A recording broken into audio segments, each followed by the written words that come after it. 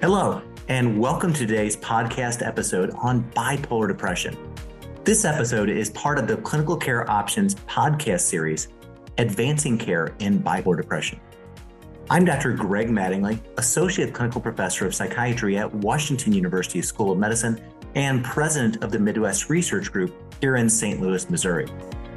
With me here today to discuss the spectrum of bipolar depression and mixed features is a world-renowned expert in this area, Dr. Charles DiBattista, a professor of behavioral sciences and psychiatry at Stanford University. Dr. DiBattista, let's go ahead and jump into the discussion if that's okay. Sounds good. So let's talk a little bit about the bipolar spectrum. How does our current definition of bipolar spectrum, how does that kind of differ from some of the original versions of bipolar disorder? Well, it depends on how far back we want to go. But in fact, the current descriptions of mixed states really resembles in some ways the earliest descriptions in the literature, in the world literature, going back actually even to the ancient Greeks. So, Aristotle and Hippocrates way back when had a lot to say about what we now call bipolar disorder. And a later Greek physician, Aretaeus of Cappadocia, actually described melancholia, or depression as it was previously called, as the commencement and a part of mania.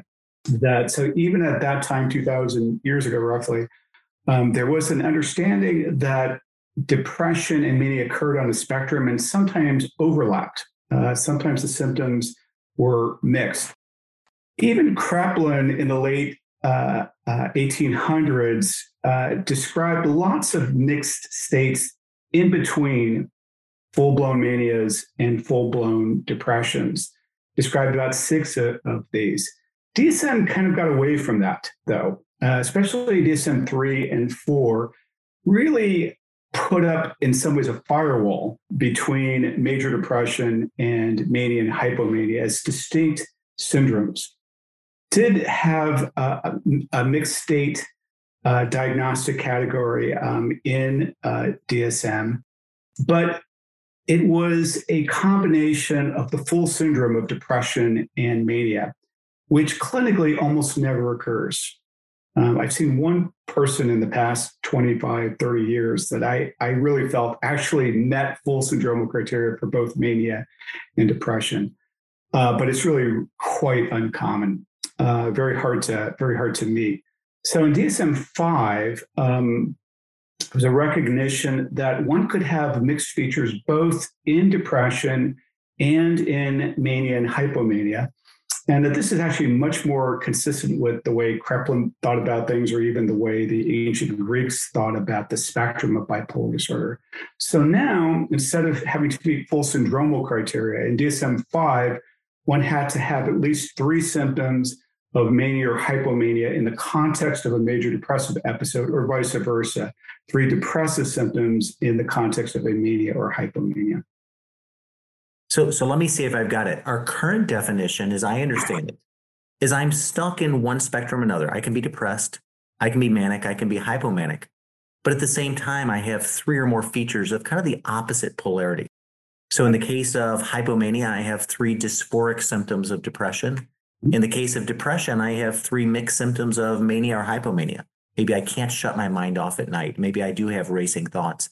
Maybe I am impulsive.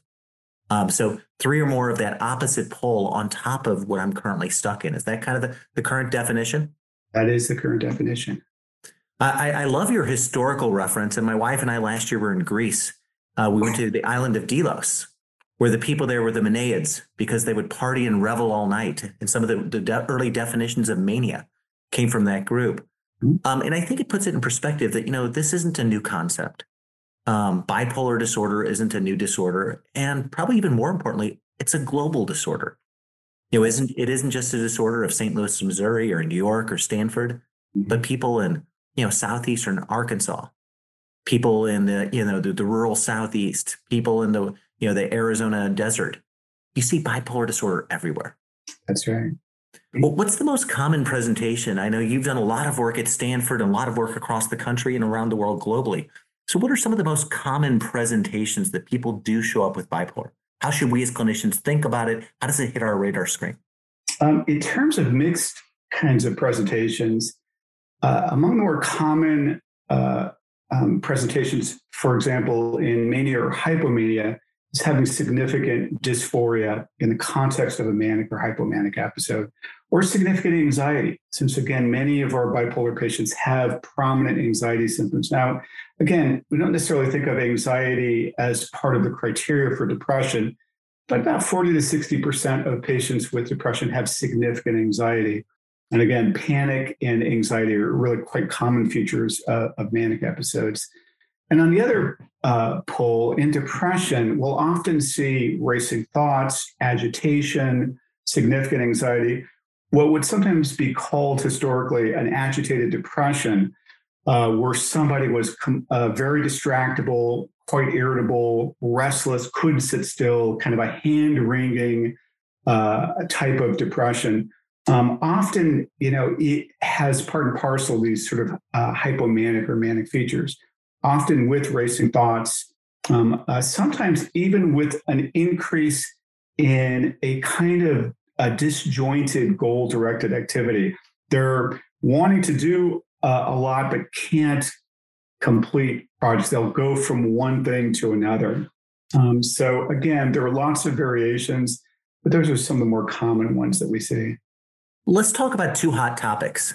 The first topic is that of trauma. How does trauma affect bipolar disorder? And the second one would be medication or drug-induced alterations. How do we sort those out from, is this bipolar? Is this a drug-induced episode, or is it some of both? So start with trauma. How does trauma influence the development of bipolar and the way it may present? So, we've been interested in the role of trauma, particularly trauma during critical periods of development, say between the ages of 3 and 7, as having a significant impact ultimately on a disposition to mood disorders, depression in particular, but potentially bipolar disorder as well. And also that those kinds of early traumatic experiences seem to render patients less responsive to standard treatments. Our colleague Charlie Nemiroff would say that those patients also probably are more responsive to psychotherapeutic interventions, at least in the in the depressed pole. Any type of drug-induced mania or hypomania, we want to pay attention to as potentially being on the spectrum. So a pharmacologic hypomania or mania doesn't happen in everybody. And if it does happen, it's certainly an indication that we need to think about the possibility that one could be in the bipolar spectrum, and that bipolar interventions may be indicated. So if somebody has an antidepressant triggered mania or hypomania, now with DSM-5, do we categorize that as bipolar, or are they just bipolar suspicious? Well, again, I can give you my opinion, which is that they're bipolar suspicious. Technically speaking, in DSM, it would be kind of the replacing unspecified, potentially unspecified bipolar, or in the old category, bipolar NOS. But since it doesn't happen in every patient who we treat with antidepressants, anybody who does develop a pharmacologic hypomania with an antidepressant should at least be considered as being on the spectrum. I would agree 100%. And having seen kids, adolescents, young adults who destabilize when you get an antidepressant on board, when you follow them over time, a lot of them wind up going on to have mood cycling disorders in the bipolar spectrum. When you were talking about Charlie Nemiroff and talking about, those bipolar, those trauma-induced patients being less medication responsive, I remember Joe Biederman's work talking about the trauma plus genetic loading shifted the age of onset of when these people started having bipolar spectrum conditions. And so if you had both high trauma and high genetic loading, in Joe's study, it was done with the Mass General group, what they found is, it wasn't an age of onset in the 20s, but a lot of those individuals started having the onset of symptoms, in childhood, age 8, 9, 10, 11. So a shifting of the age of onset associated with trauma and associated with high genetic loading. How has the mixed symptoms specifier changed the way you think about your practice as far as treatment options, how you would teach your residents, your medical students there at Stanford. So if somebody comes in, they have bipolar mixed, let's say they have depression with some hypomanic symptoms, or they have mania with some depressive symptoms, which treatments do you stay away from? Which treatments do you think about? So the treatments that, that we tend to gravitate towards in anybody that is in the bipolar spectrum are probably first the second generation antipsychotics. And the reason for that is that they're useful in both poles. They're useful as adjunctive strategies. And again, as I mentioned, that many patients with depression with mixed features have agitation, irritability. These are also potential indications for an antipsychotic. Mood stabilizers also can be considered, but have generally been somewhat less consistent in their overall benefits. Be inclined to probably start with if they're, for example, if they're on an antidepressant, they have some of these mixed features, that probably the next step would be a second generation antipsychotic. Again, there may be instances where a mood stabilizer like lithium might have a role, but the second generation antipsychotics have been a little more consistent in their treatment of bipolar depression. And in some of these associated features of mixed states, including agitation, which comes up quite a bit. I remember one of the studies we were in years ago, and this was when DSM-4 was kind of looking at DSM-5 and what was going to happen with mixed features.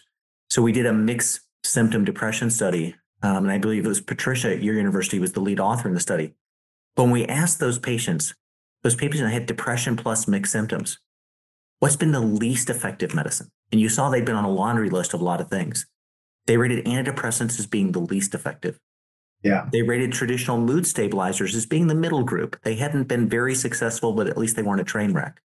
And just as you said, they said low doses of atypical antipsychotics seem to be the most beneficial treatments for them. Right. In general, let's say in somebody, for example, who is a bipolar 1 patient, the wisdom is to try to stay away from antidepressants because they're no more effective than placebo and can be destabilizing. In bipolar 2 patients, again, antidepressants may have a bigger role to play. But in any case, the addition of a second generation antipsychotic is often useful, whether they're a bipolar 1 depressed patient or bipolar 2. I think there's some data out there, and you're certainly the expert in this area. But if somebody has depression with mixed symptoms and they've never yet had a manic or a hypomanic episode, the more mixed features they have, the higher the likelihood that they're eventually going to develop a version of bipolar. Is that kind of correct, Dr. DiBattista? Yeah, no, that is correct. Yeah. So the more symptoms that show up on that MDQ, the more things that show up, the more you worry about the chance this person may convert on down the line. Let me end with a topic that's a real clinical conundrum. And this is, how do you pull apart? Is this a mixed symptom? Is this depression and anxiety? Or is this just a really irritable person? Irritability, which can be transdiagnostic. How do you kind of pull those things apart? Depression with anxiety, irritability, or is this a mixed state?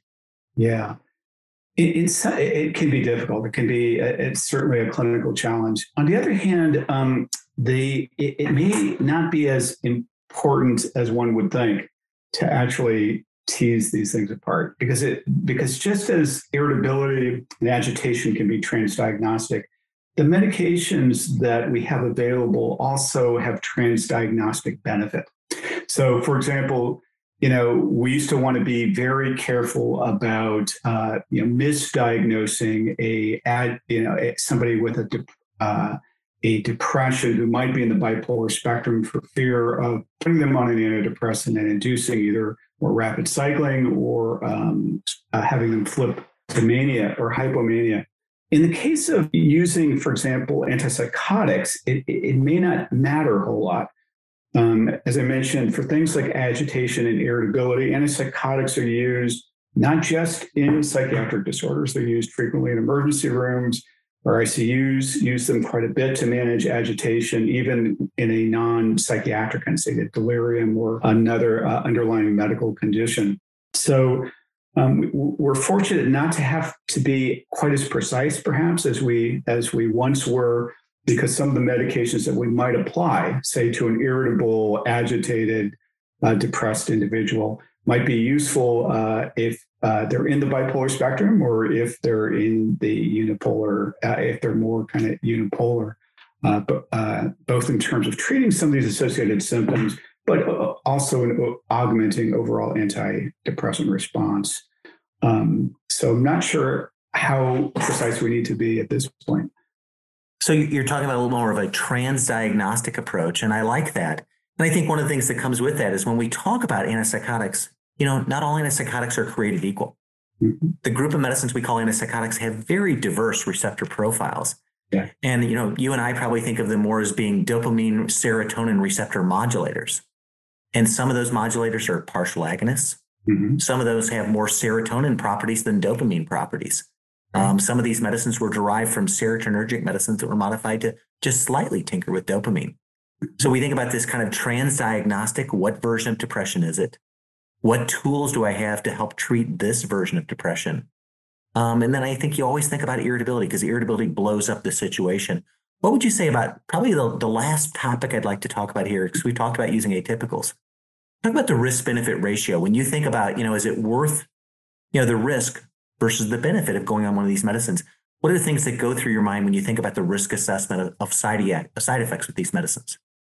Yes, of course, the biggest concerns, the two big groups of concerns with the second generation and first generation antipsychotics are the metabolic issues, of which the second generation drugs probably are more problematic than the first generation, and then EPS, for which the second generations have a benefit relative to the first generation drugs.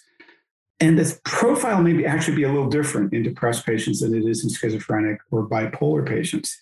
We've seen, for example, that the rates of some side effects like akathisia may actually be higher, at least in the large registration trials for some of these drugs in depressed patients relative to bipolar and schizophrenic patients. There may be a number of reasons for that, including the use of concurrent medications, and perhaps even that many depressed patients are going to be a little more sensitive than, say, a manic patient, or perhaps even a schizophrenic patient to some side effects. So we want to be sort of cognizant of that. Also, most of the studies done with second generation and first generation antipsychotics in mood disorders are short-term studies. There's still a relative lack of data about the long-term risks in a depressed population. We know a fair amount in a schizophrenic or bipolar population, but in a unipolar depressed population, we don't know quite as much. And so we do have to kind of consider, again, what benefit they're getting in terms of addressing some of those symptoms, like their depression, their agitation, anxiety, irritability, sleep issues, and so forth, that might be addressed by an antipsychotic, and the cost in terms of side effect burden over the long run, not just the short run. I think you summed it up. It's those long-term side effects, having been a part of some studies, probably the longest, typically going out to about a year and a half, where you look at weight gain, you look at metabolics, you look at sedation, you look at sexual side effects, and then you brought up, if you blow somebody up and make them agitated or akathetic when you first start a medicine. The good news is, some of our new tools, I think the metabolic and the weight gain burden is going to be significantly better than maybe some of the tools we've had up until now. So we have new tools that have come out and new tools in development where the metabolic burden actually looks fairly reasonable and pretty promising for our patients. Dr. DeBattista, let me thank you so much for this conversation. As always, one of our world experts in this field. Thank you to everyone at home for listening. We hope you found this discussion informative for your clinical practice, talking about the world of bipolar with mixed features. For more information on this series, please visit the show notes. Thank you very much.